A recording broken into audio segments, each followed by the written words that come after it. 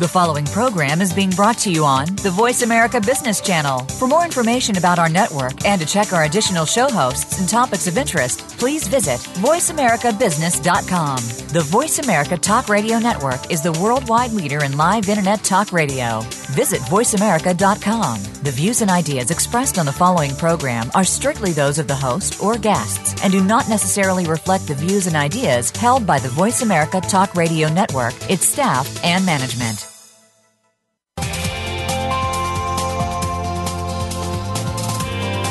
Welcome to a very refreshing hour of business talk. This is Changing the Game with HR, presented by SAP. The best-run businesses run SAP.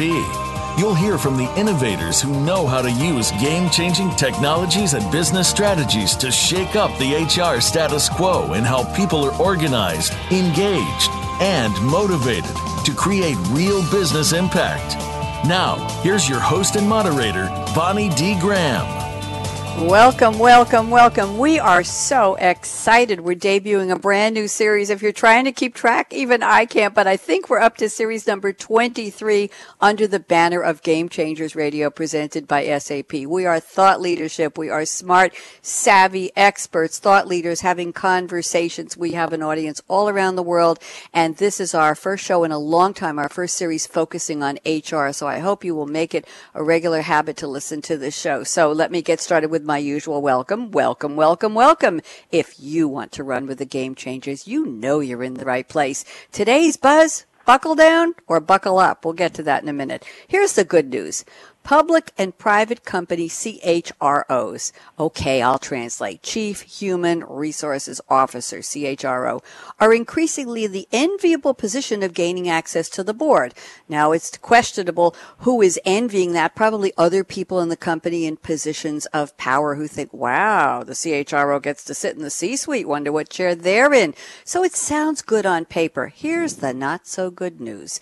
Many of these CHROs feel least prepared, unprepared, not prepared to talk about policy, governance, and strategy at the board level, despite the fact that their role is a higher stakes role today.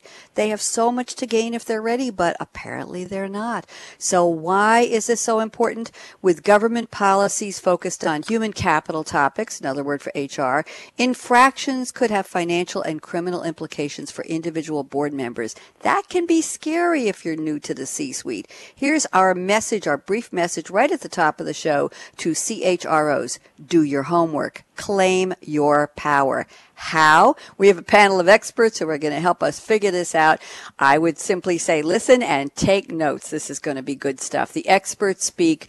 It's my great pleasure to welcome my colleague at SAP. She recently came back from a tour of doing different things. She's Dr. Patti Fletcher, Strategic and Solution Marketing at SAP SuccessFactors. And Patti, before I introduce you with the quote, which is our normal format, I'd like to welcome you to Game Changers Radio. Why don't you just give us a 1-minute overview of what this series is going to be doing and covering for the next 10, 20 weeks. Patti, welcome.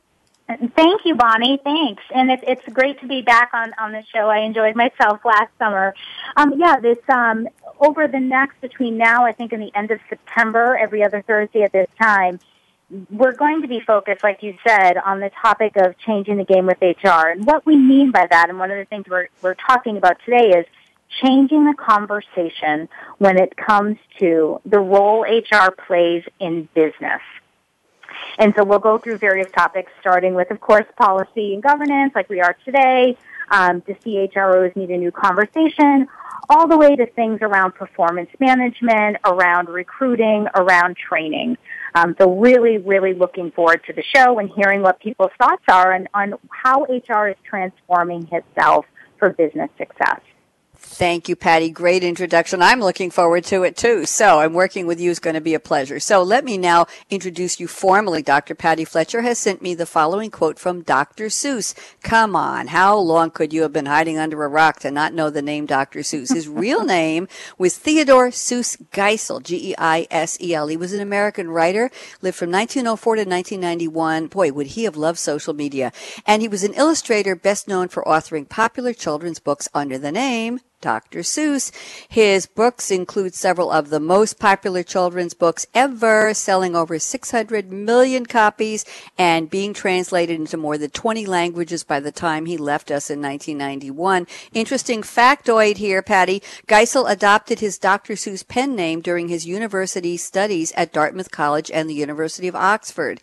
He left Oxford in 1927 to begin a career as an illustrator and cartoonist for Vanity Fair, Life, and other publications. And his first children's book, And to Think That I Saw It on Mulberry Street, all the way back in 1937. I don't know anybody who hasn't seen that. By the way, his birthday, March 2nd, has been adopted as the annual date for National Read Across America Day, an initiative on reading created by the National Education Association. Here is the quote Patti has selected from the great vast lore of Dr. Seuss. Quote, "You have brains in your head.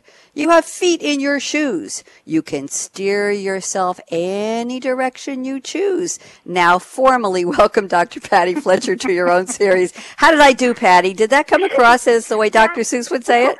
That was fantastic. And I love learning something, and I just learned quite a few things there. Thank you. And, that quote, Bonnie, it was either that one or one that is related to what you were talking about before when you did the show intro. The other quote I was pondering was, if you don't have a seat at the table, that means you're on the menu. And the way that it relates to that quote was, since the dawn of time, I've been in the HR business a long, long, long time, and since the dawn of time, it's been the discussion around HR getting a seat at the table. And we're moving away from that, and I think we'll hear that today as well as in the other conversations. HR is at an inflection point. We do need HR in the board. We'll talk about today why. Their decision, feet in their shoes, the direction they go is truly up to them. Do they want to continue executing strategy and doing so well, or do they want to be able to inform on a strategy and truly have people and the human capital they bring to the table be the most strategic, long-term, and short-term advantage for a business? Thank you, Patti. And during the show, not right now, but during the show, I'd love to get the M word into the conversation with you and our other panelists, the millennial word, as millennials take on more and more and more and more roles and positions in the U.S. workforce in particular. I understand in the next 5 years, there'll be 75% of workforce will be millennials, 5 demographic cohorts, generations working side by side. Boomers like me aren't going anywhere in any hurry, so we are stretching out that age range. But what they're going to have to say about that strategic role of the CHRO in the boardroom. Patti, so let's make a note of that and let's talk about that later. Thank you, Patti. Welcome. And now I'd like to introduce our second panelist. She is Fabiana Lacerca-Allen, president of the compliance consulting firm Ethiprax, Ethiprax. And Fabiana has sent me a beautiful quote from a classical poem by Rudyard Kipling. Let me just give a little background on Kipling. His full name was Joseph Rudyard Kipling. He lived from 1865 to 1936. He was an English journalist, short story writer, poet, and novelist. You may know him best from his books, The Jungle Book, 1894. Well, you probably weren't around then, but you heard about it. Kim, 1901, and many short stories, including The Man Who Would Be King. His poems include Mandalay, Gunga Din, The Gods of the Copybook Headings, never heard of that, and The White Man's Burden. And here's the one Fabiana has selected for our quote today. It's the poem If. As a matter of fact, a friend of the family who is no longer with us printed this quote out on beautiful parchment paper, or he bought it that way and gave it to me, and it's hanging here in my office for about 20 years. The poem is If. I'm just going to read a little bit, and then we'll ask Fabiana to tell us how it relates to the topic. If you can keep your head when all about you are losing theirs and blaming it on you. If you can trust yourself when all men doubt you, but make allowance for their doubting too. If you can wait and not be tired by waiting or being lied about. Don't deal in lies. Or being hated. Don't give way to hating. And yet, don't look too good, nor talk too wise. I'll stop there. Fabiana Lacerca-Allen, welcome to Game Changers. How are you? Thank you. Good morning. I'm doing great today. Happy to have you. I love the poem. I love the quote. I only read the first stanza. Otherwise, we'd have to devote a good part of the show to it. It's got 3 more very long stanzas. Are you a big fan of Kipling's, Fabiana? And how does this quote relate to our topic? We're talking modern-day CHRO boardrooms. Kipling wouldn't even know what this was. So make the link for me, please. I know, but it's so relevant. Some time ago, I was asked, how do I choose the people to work with? And my answer was, when I look at somebody, I think, would I be kidnapped with them? What I meant is that people that have true leaders, people that I admire, can keep their head during a crisis, can think straight. Natural leaders can have the right instinct, have a compelling vision and a strategic plan, but they can adapt to change. And that's why the poem is so relevant, because he's talking about keeping your head straight when people are doubting you, doing the right thing despite people not giving you the chance. And I think true leaders, the ones that I admire and I'd like to follow, are the ones that exhibit those values. And people that are going to be successful on the board, people that are going to be successful doing what we want them to do in a rapidly changing environment, in a world that is more global as we speak, are going to have those traits. Thank you, Fabiana. As you're speaking, I'm thinking of the opening and just before when I was chatting with Dr. Patti Fletcher, the sponsor of this series, and we're talking specifically about CHRO having the enviable position of being invited in, accepted to the boardroom, but not quite being ready. So my question to you is, in your quote, if you can keep your head when all about you are losing theirs and blaming it on you. Is there a sense of intimidation, Fabiana, for the CHROs, and many of them may be females, and we'll get into that later in our conversation, I know. Is there any sense of intimidation? Oh, my God, I'm going into the C-suite. What's going to happen in there? Will they accept me? Will I be smart enough? Will I know my stuff? What do you think? Are they intimidated or scared? I think that any time that you do something new, that you are breaking ground, that you're doing something that most people haven't, if you're not scared, you're too irresponsible to do it. And so a good sense of a little scared, a little anticipation makes you actually be better prepared, know what to expect. I think there is a little of that. There's a little of that in all of us that do something that has not been done before. Thank you very much. And that's human, and that's okay. And we want CHROs to be human, but we want them to be strong and smart. We have a lot to talk about. Fabiana, pleasure to have you. And now let me introduce another panelist, our third panelist. She is Barbara Ocain, Ocain, Global Strategic Advisor, SAP SuccessFactors. And Barbara has dug up an old quote, charming, from Eleanor Roosevelt. Oh, come on, everyone, you know. She lived from 1884 to 1962. She was an American politician, diplomat, and social activist. But perhaps most to her credit, Eleanor Roosevelt was the longest-serving First Lady of the United States from March 1933, a pivotal year, to April 1945, another pivotal year during her husband, President Franklin D. Roosevelt's 4 terms in office. And if that wasn't enough, keeping her busy, whatever she was doing in the White House, she served as the U.S. delegate to the United Nations General Assembly from 1945 to 1952. President Harry S. Truman called her the First Lady of the World in tribute to her human rights achievements. Now, I'm going to read the quote Barbara has selected from the lore of Eleanor Roosevelt, and I've got a couple of goodies to bring into the conversation with Barbara. I did my homework on favorite Eleanor Roosevelt quotes. So here's this one. A woman is like a tea bag. You can't tell how strong she is until you put her in hot water. Ouch. Barbara Ocain, such a pleasure to welcome you. How are you today, Barbara? Thank you. Doing great. I love the quote, and there are so many of them that Eleanor Roosevelt has provided us. And what you didn't say in that background is that, and you wouldn't know this, my grandmother actually worked and met with her on many, many occasions. Wow, we've got a little personal history here. So you're how many degrees separated from Eleanor Roosevelt are you, Barbara? Well, no, that would be 2 degrees. 2 degrees. Yeah, I think that's very, very impressive. No, that wasn't on Wikipedia, but we can fix that, Barbara. We can talk to them.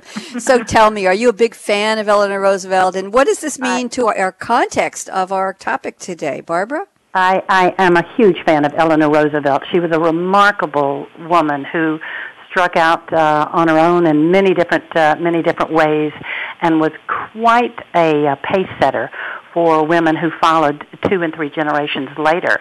And I'm going to take a few liberties with Eleanor's quote, with the teabag quote, and I would like to say instead, in the context of our discussion today, that CHROs are like tea bags, and you can't tell how strong they are until you put them in hot water. And I think that becomes relevant when you look at the changing role of CHROs as they expand into boardrooms, and their professional and their personal growth and the results depend on how strong they are. And HR leaders, it can be a real test of their mettle, their strength, their ethics, their character, etc. But as a CHRO, you've spent years recognizing and mediating through difficult employee relation situations. So I think it's a spot where your strength can help you shine here when you rest back on your own individual unique strengths and skills and experiences. It's a place where you can really contribute and serve the board of directors. Thank you, Barbara. Very thoughtful discussion there. I want to just bring up my 3 favorite Eleanor Roosevelt quotes. Tell me if you agree. Number 1, do what you feel in your heart to be right, for you'll be criticized anyway. You'll be damned if you do and damned if you don't. Like that one, Barbara? I love it. I love it. Now, it's so here's true. the one that's a little bit provocative. I had a rose named after me, and I was very flattered, but I was not pleased to read the description in the catalog. No good in a bed, but fine against a wall. Oh, no. She said it. You are in a risque mood today. I certainly am. And here's the last one. This is more telling. Eleanor Roosevelt said, I think I have a good deal of my Uncle Theodore in me because I could not at any age be content to take my place by the fireside and simply look on. Isn't that the way she led her life, Barbara? Truly not. Is that something? She was an amazing, incredible woman, and you did a great job bringing her history into all this because she set a path for so many of us so many years later. Just remarkable. Certainly did. Thank you, Barbara, for reintroducing us to Eleanor Roosevelt. Now it's time for me to go around the panel and ask our 3 panelists, where are you calling from? What time of the day or evening is it? And either what are you drinking right now if it's interesting, or what would you rather be drinking later? Dr. Patti Fletcher, where and what are you drinking? I'm in my home office in Natick, Massachusetts, and what I'd rather be drinking later on today is what has become my favorite cocktail, a Saint Germain cocktail. It's a third Saint Germain, a third soda water, and a third some kind of bubbly. Prosecco, champagne, doesn't matter. It's delicious. Very good. Well, I didn't even know what Saint Germain was till I looked it up 2.3 seconds ago, Patty, and here it is. The fizzy, the fizzy elder, I warned you I looked stuff up. The fizzy elderflower and wine cocktail has become a modern classic. You simply need a measure of Saint Germain elderflower liqueur, some champagne to cut the sweetness, and soda to make it ultra refreshing. Bravo for you, Patty. You're going to deserve it after launching your new series. Congratulations. Just drink up. You'll drink, not until the show's over. Drink up and toast game changers. Thank you, Patty, and you certainly are one. Fabiana Lacerca-Allen, where are you calling from? What time is it, and what's in your cup today, Fabiana? So it's almost lunchtime, but not quite. It's 11:15. I'm calling from the East Bay, California. Right now I'm drinking something that I make, which is mint from my garden. I add turmeric, ginger and honey and lemon, boil it all up, then put it in the refrigerator with some ice and drink it up. It is really, really good. But what I'm looking forward to is having some great Argentinian Malbec as the sun goes down in beautiful California this evening. I am a big fan of Malbec. I've had a brand I found at a restaurant was served to us about 10 years ago, and I whipped out my smartphone, took a picture of the label, and went to the liquor store the following week and just showed them the picture. And I said, that's what I want. They took me right to it in the bin. So that's the way to do it. That sounds wonderful. Thank you. And by the way, Malbec, chilled or room temperature? Because apparently our waiter served it chilled, and we were quite surprised because it's a red. How do you prefer it, Fabiana? Room temperature, of course, yes. There you go. I'll have to go back and tell him you said so. Barbara Ocain, where are you calling from, and what are you drinking or what are you dreaming about? calling from Raleigh, North Carolina, from my home office, looking out into the back where it is lush and green and absolutely spectacular. And it is 2:20 here in the afternoon, and I'm a little bit plainer here, but I'm drinking a cup of coffee, and it's a cup of Tim Hortons coffee. And a lot of my work, my personal and travels, vacation travels, and work travels have been in Canada, and I've grown to love Tim Hortons more than Starbucks. And if you're familiar with Tim Hortons, they call it the crack cocaine of coffee in Canada. Talk about provocative crack cocaine of coffee. I can't believe I just said, it's going to come out in the transcript twice, Patty. I'm sorry. Okay. Oh, my God. All right. Well, that was a good one, Barbara. Thank you for the candor there. But at the end of the day, my own preference would be any good New Zealand Sauvignon Blanc. I lived in New Zealand for a few months and just came to love it, chilled as cold as you can get it. Thank you very much. We've been redeemed. Thank you. I think we have a lot of provocative ladies on the call today. We are talking about HR in the boardroom. Officially, the topic is HR in the boardroom, the good, the bad, and the ugly with a question mark. We're not quite sure, but we're going to find out. We're going to try and shift the focus from the ugly and the bad into the good so that our CHROs in the audience, or those who are aspiring CHROs, yes, people still dream about jobs like that, and why not? They'll have some good grounding and strategic focus for their future careers. We are speaking with very smart ladies, thought leaders, Dr. Patti Fletcher, Fabiana Lacerca-Allen, and Barbara Ocain. I'm Bonnie D. Graham, and I plan to be after the break, so we're going to go and take about 60 seconds to have a pause that refreshes, and we'll come back with our roundtable, which Patti Fletcher is going to kick off with me. So don't even think of touching that mouse, that app, that dial. Justin, out.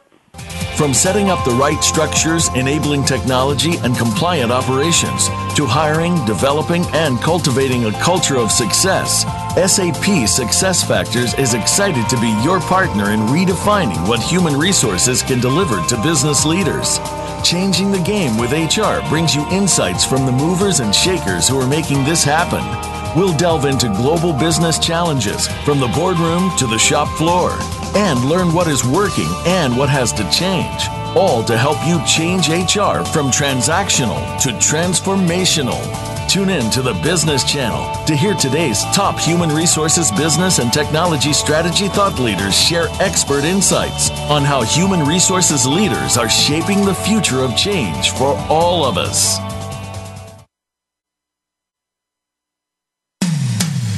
When it comes to business, you'll find the experts here. Voice America Business Network.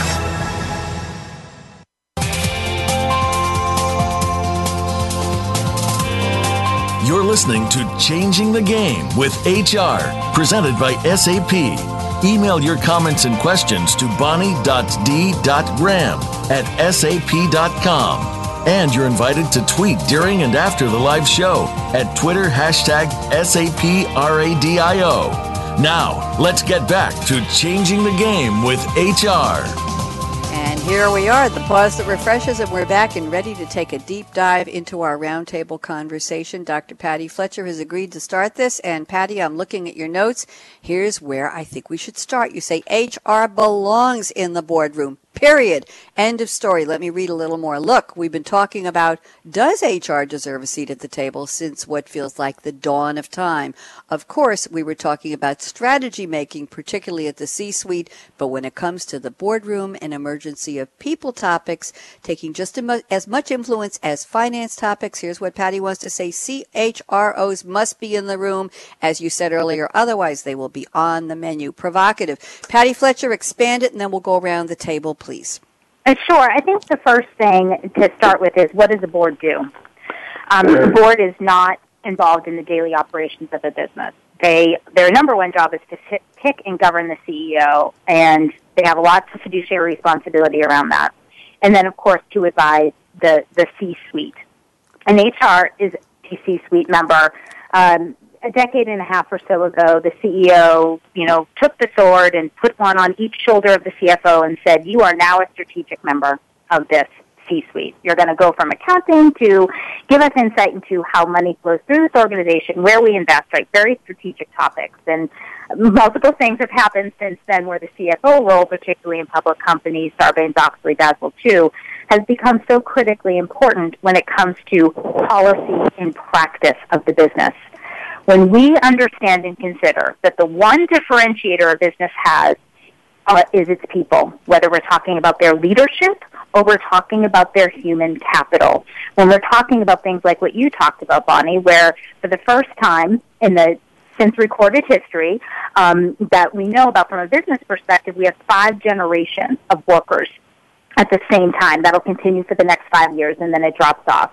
When we see the machinization, we realize that we have different demographics, different expectations. So, like you said, we'll talk about that. But also how people work, how they contribute. Engagement or disengagement is at its all-time low. 85% of workers are disengaged.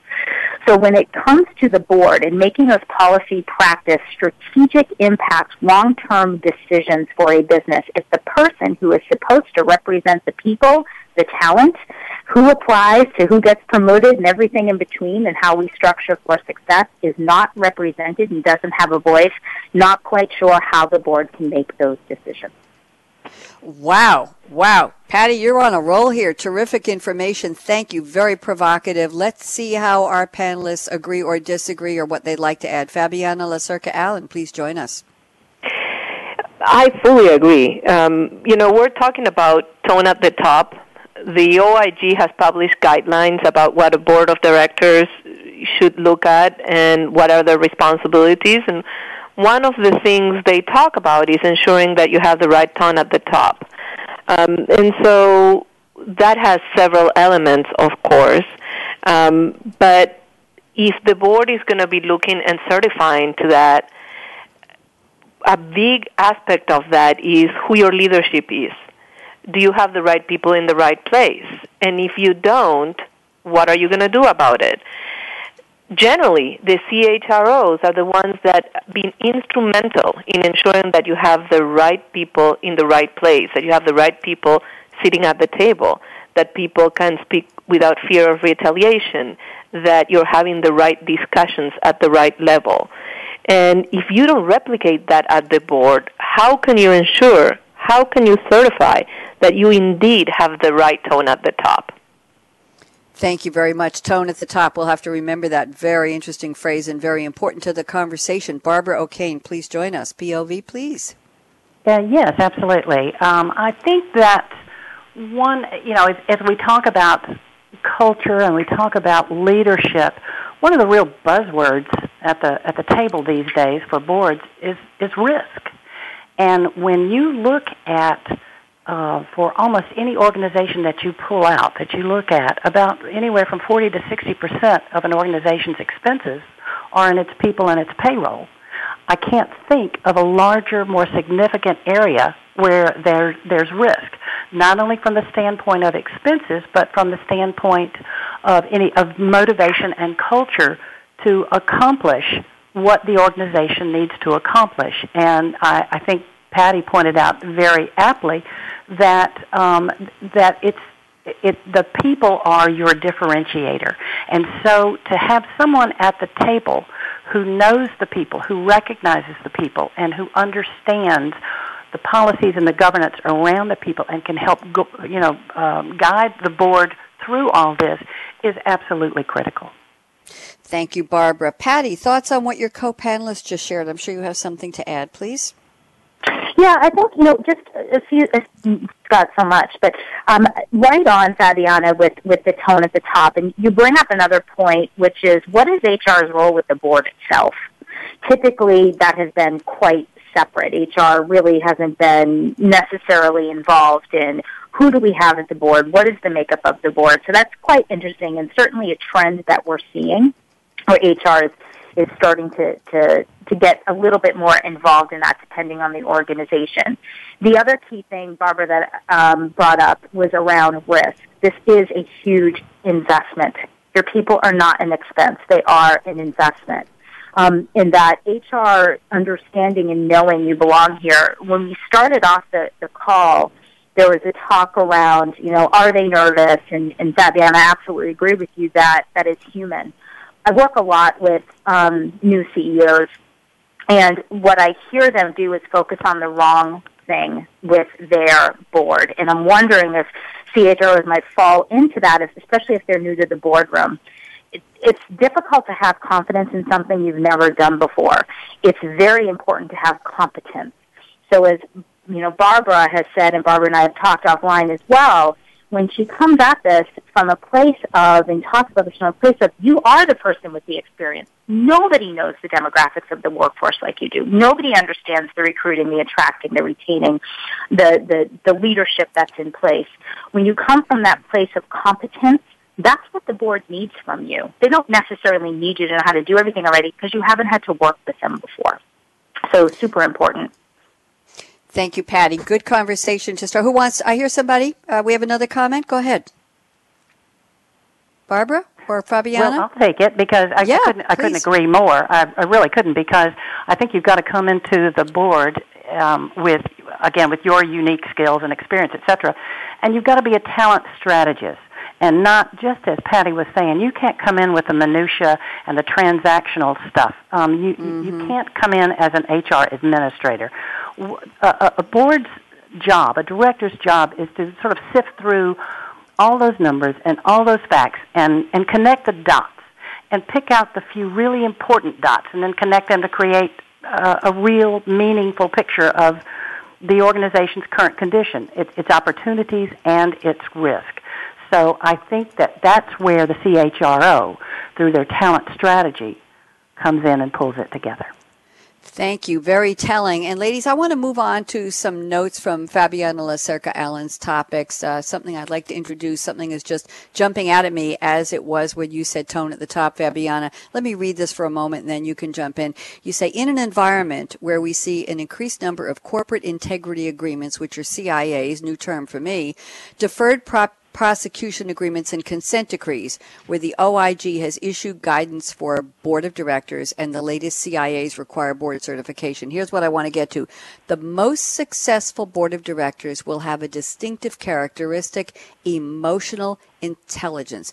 Fabiana, I've never thought of a board of directors, and I've sat on a couple of them, not big corporations, but local organizations. I've never thought of a board having emotional intelligence. As a matter of fact, the exact opposite is what usually strikes me. So, Fabiana, talk to us. How in the world does emotional intelligence apply to a board? Who has it already? Well, as you said, it's not very common that we talk about people, leadership characteristics in that way. But to me, emotional intelligence is key in leaders, in our boards, in people that have functions that truly can influence others, impact others, and make a difference. To me, somebody that has emotional intelligence has a realistic self-awareness. They understand their own strengths and weaknesses, but they also understand how they impact others. They understand other people's perspective and feelings, relate to them effectively. They also have great intuition. And you cannot be a thoughtful, impactful leader today if you don't have that. The issues evolve so rapidly and involve so many different aspects. I cannot see any, in my experience as a board director of a publicly traded company, we were looking at issues from financial to legal to compliance to HR related. And people that don't understand, their own strengths and weaknesses, that don't understand how other people feel about certain issues, can truly not be as effective as they want to be. And so that's why that and having the right tone at the top, to me, is so critical in an organization. Thank you, Fabiana. I have a question for you before we invite Barbara and Patti to chime in. Intimidation, when a new person comes in, especially a CHRO, especially one who, as we said in the opening, may not feel prepared. They may be, but they may not feel they are. Is there ever a sense of intimidation that the board would say would make them feel unwelcome and basically show a lack of emotional intelligence on the part of the standing or the sitting board members? Any thoughts on that? Then they are in the wrong board. There you go. There you go. Absolutely. Yep. I think this is very similar to the role of compliance officers in the board. And I have had that experience as a compliance officer myself, and also being at the same time part of a different board, of a different company. But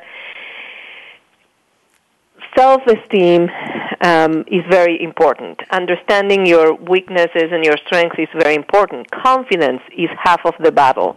And so if you feel unwelcome in the board, either you're in the wrong board, they're displaying the wrong values, it's worth a conversation. It's worth for you understanding why they're reacting that way to you. I don't think that that's very common. Most people that get into a board have been vetted thoroughly. I mean, it's not only the recommendations, it's you're coming there because somebody wants you there. So that's, a step ahead of the game, generally speaking. Thank you very much. Very insightful. Barbara, go ahead. Yes, but everybody starts somewhere. Everybody has a first run at being a board member, and it can be an intimidating place. And there's this whole aura of gravitas, that surrounds it, and everything is about power, and it's very formal. And I think when you're in the boardroom, you've got to act like you belong there. You've got to have a tone and a presence that sort of positions you as competent and confident and a trusted advisor. Because if you act like a subordinate, that's how the board's going to treat you. And I think it's what's sort of, we're on the threshold at this point as CHROs, because CFOs and even CIOs and others of the C-suite who they have grown comfortable in the boardroom over the years. It's been their regular place. But it's new for us, and there's hardly any training out there for it. You're just sort of expected to jump in and wing it with the others. Rite of passage. Dive into the edge of the pool, dive into the pool, and be that teabag in hot water, as Eleanor Roosevelt said. Patti Fletcher. Swim like crazy. Patti Fletcher. That's right. Patti, how fast should the CHRO swim? And in a minute, we're going to talk about the role of women as CHROs. But Patti, before we get to that and Barbara's talking points, Patti, thoughts on what we've discussed? Emotional intelligence, how often do you see that in a board, truly, truly?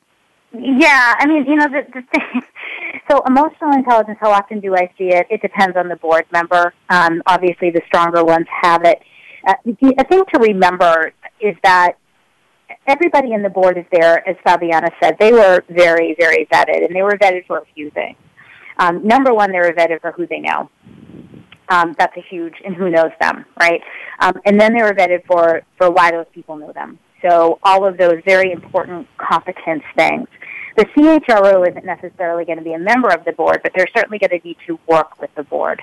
And so when they come there, they need to show up really, really prepared, knowing that the majority of people on that board don't have an HR background, may have a view of HR that's more transactional than transformational, more execution-oriented, more give me the report and tell me revenue per employee and how many people work here, kind of thing. So part of that job for that CHRO is going to be using his or her emotional intelligence to understand, I think, Fabiana, it was you who said, to understand the reactions of the people in the room to what it is they're saying, and be able to meet those board members where they are to get them where they need to be, which requires a significant amount of emotional intelligence from the CHRO to realize it's not about them.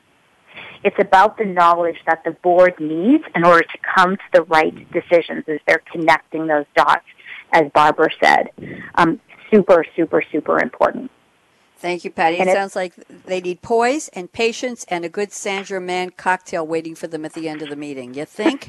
Yeah, that's right. And remember, it's not about the them. room. Yeah. Now, I have a question for Patti, and then I'm going to move on to some notes from Barbara's list. Patti, if the concept we're talking about today is that the CHRO is new to the C-suite, I'm going to ask what's going to sound like a very naive question. I think you know what I'm going to ask.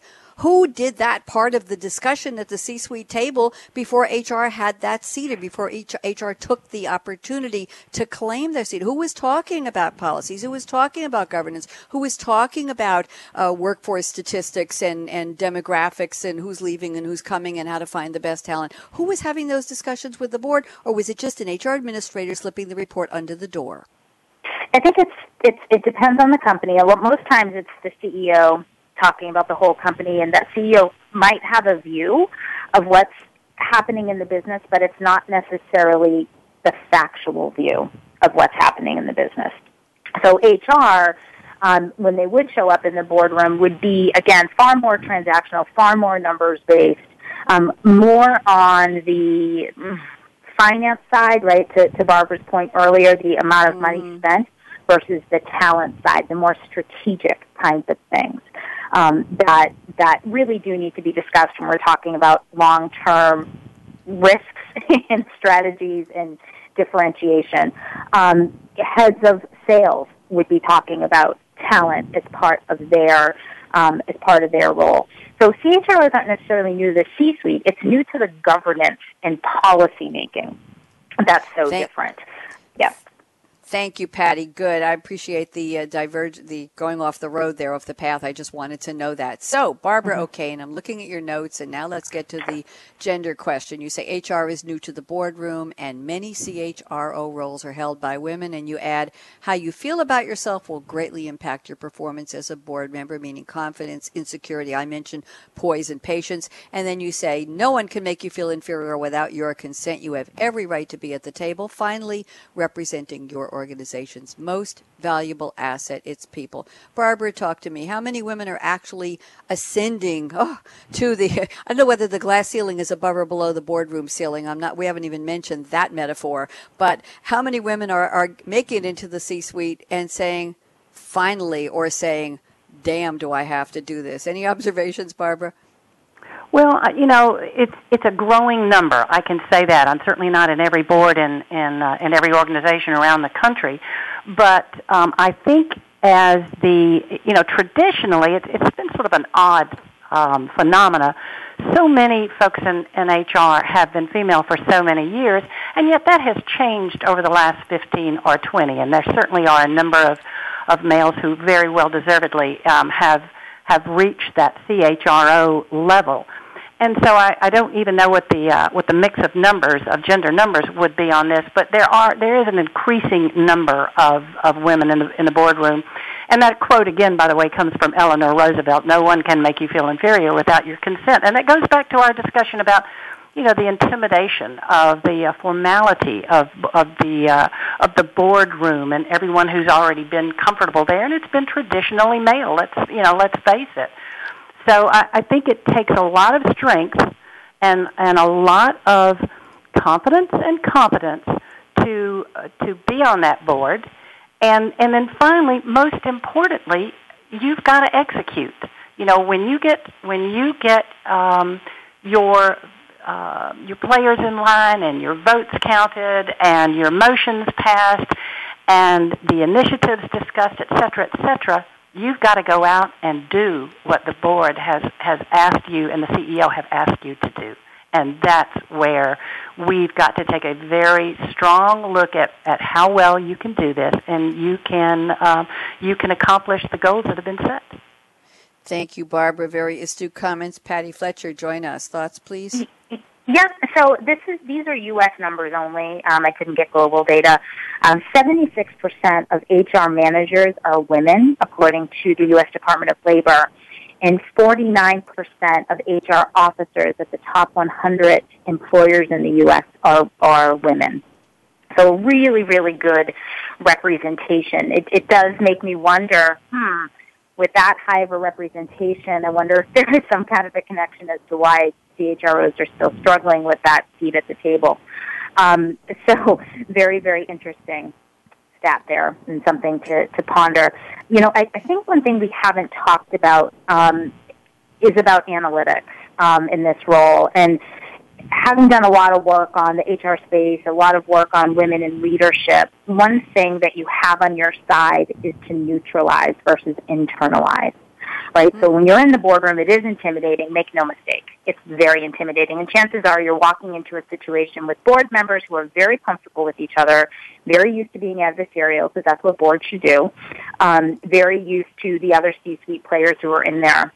If you become data savvy, if you become analytics savvy as an HR leader and understand, just as a salesperson would understand, the internal and external opportunities, challenges, and risks based on data, CHROs should do that as well. arm themselves. Make it about the content that they are presenting, about the content that should be discussed, and inform the strategies that are in place, the policy discussions that are happening, versus making it about them, making it about the person. That's a really great way to up that confidence. Thank you, Patti. Since you brought up analytics, let's go around the table and see what Fabiana has to add to that, please. I fully agree, but one thing that we have to keep in mind is that any CHROs that are seasoned and been doing this for a while, even if they have not been on a board yet, have already been presenting to the board. Because most major companies, most companies that I've been involved with, the CHRO is the one that talks to the compensation committee, and it's talking about people, it's talking about process, it's talking about analytics, are already presenting the numbers, do already present a strategy on who they need to retain, how they retain the best talent, what do they need to do, and how they're going about it. So that's something that they have to be very comfortable with, because for years they've been presented at a very senior level. They've been instrumental in making the key decisions, sometimes even about their CEO, on how this is going to work. So very, very important that they bring that experience once they become board members, because more and more about is, do we have the right people? If we have the right people, how do we keep them? And if we don't have the right people, how do we make the right moves at the right time strategically? So knowing that, it's going to make a big difference, and they already have that experience. Thank you. Barbara, I want to get your thoughts on this, on analytics, and then I have a wonderful quote from the Eagles you sent me in your notes, and we've got to get this in because it's too good not to mention. Absolutely, so, I didn't even realize you'd held on to that, but I will probably position you to do a nice segue into it, because let's back play that to song. The whole analytics point, and that is, I think you've got to resist the urge to bury the board in data, because that's going to look and feel transactional. There's limited amount of time, and what they want is the analysis, is the ability to for you to show them and help influence and guide them into with your, as Fabiana was saying, with your talent strategy, to understand what the initiatives are, what the movement is, what the policies are, and how that all pulls together and connects to the business objectives. If you're not connecting HR and the business, then you really shouldn't be in the boardroom at all. You're not the strategist that you need to be. Interesting. And now let me bring in the quote, and the quote is from the Eagles, Take It Easy, 1972, co-written by Glenn Fry and Jackson Brown. Don't let the sound of your own wheels make you crazy. Barbara, you have to relate that to this. Whose wheels? Are they spinning? Are they burning? Are they stuck in the mud? Is this the CRO going into the door of the C-suite, CHRO, or leaving the C-suite? Whose wheels? It can be both. It absolutely can be both. And this sort of connects everything that we're talking about, not only from the standpoint of a data dump, but from the whole issue of the intimidation factor and your confidence. If you go into the board thinking that you're not comfortable in there and you're not acting like you belong, there's a real tendency to overanalyze everything and to bring in data that, volumes and volumes of numbers and facts, and that's not what board members want to see, and it doesn't really help anything. So when you go in, have it pulled together, have it analyzed, and be ready to present.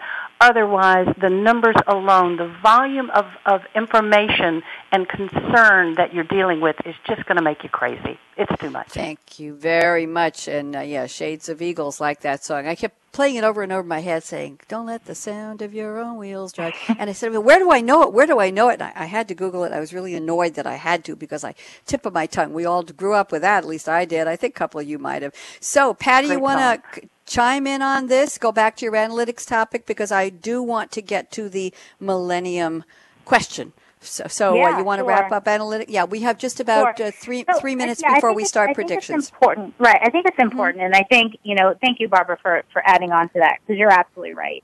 But the data should be telling a story, and that's the point. Mm-hmm.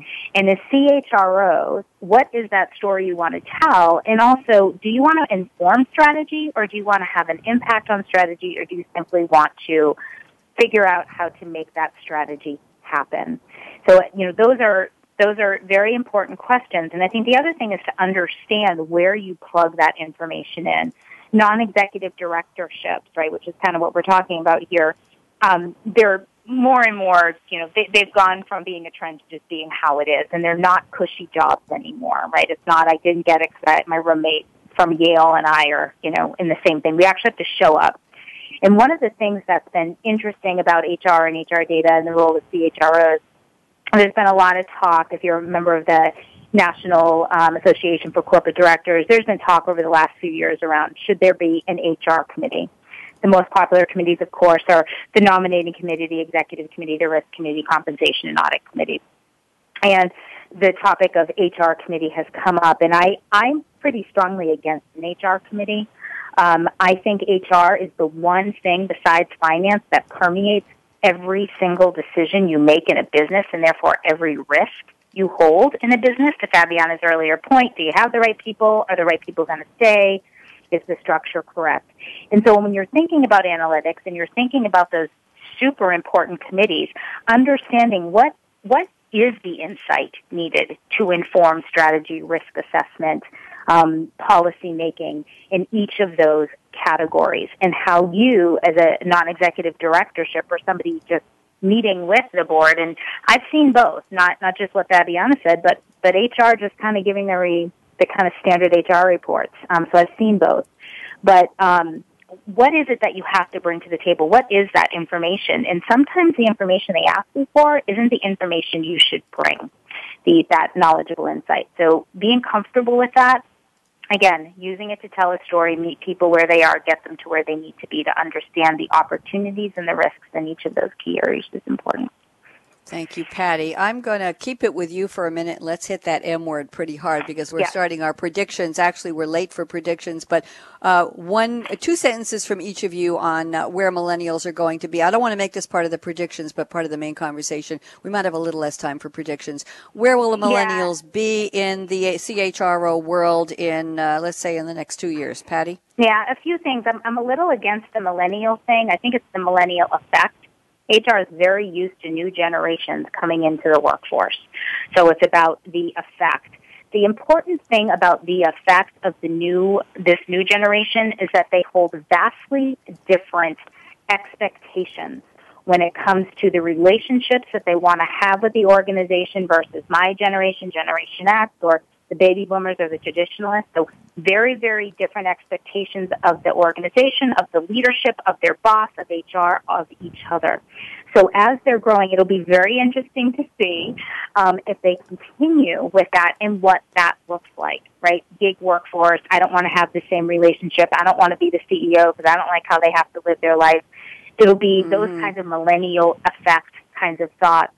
It'll be very, very interesting to see how that plays out as they do get into these more people leadership kinds of roles and how they do structure for success and how the governance around that is structured. I certainly think it will have an impact.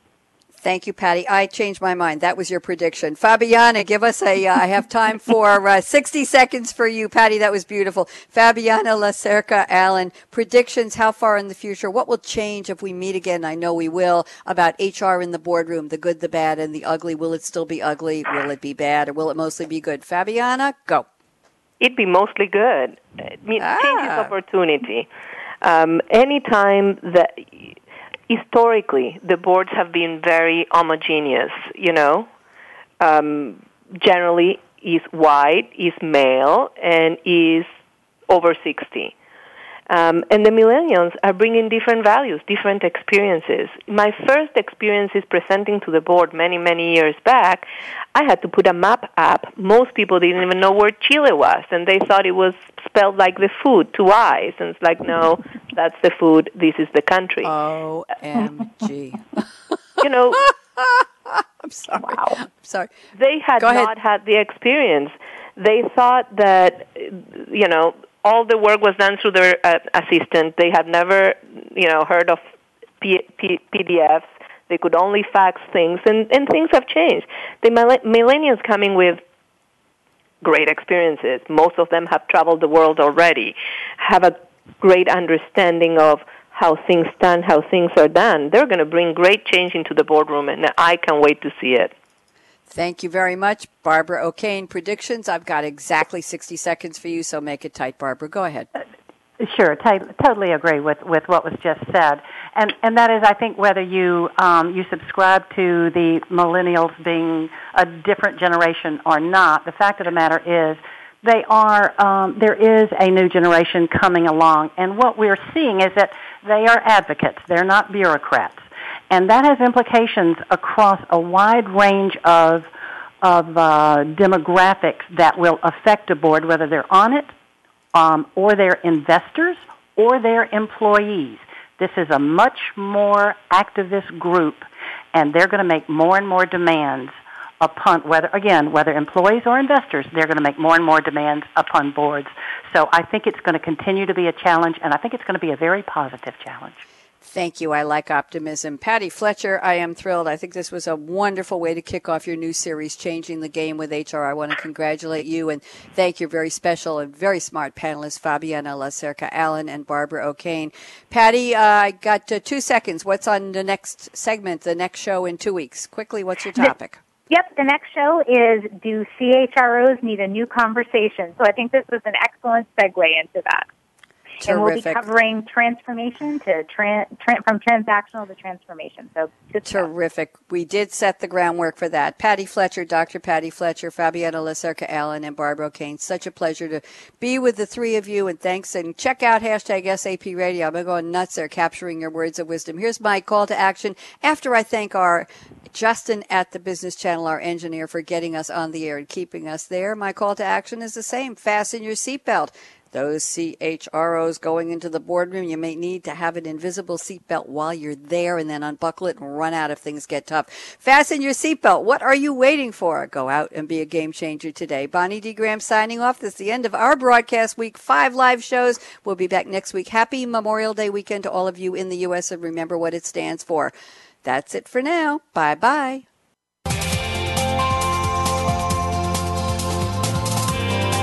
Thanks again for tuning in to Changing the Game with HR, presented by SAP. The best-run businesses run SAP. To keep the conversation going, tweet your questions and comments to Twitter hashtag SAPRADIO. Please join host Bonnie D. Graham again Thursdays at 11 a.m. Pacific, 2 p.m. Eastern Time on the Business Channel. We wish you a positively game-changing week.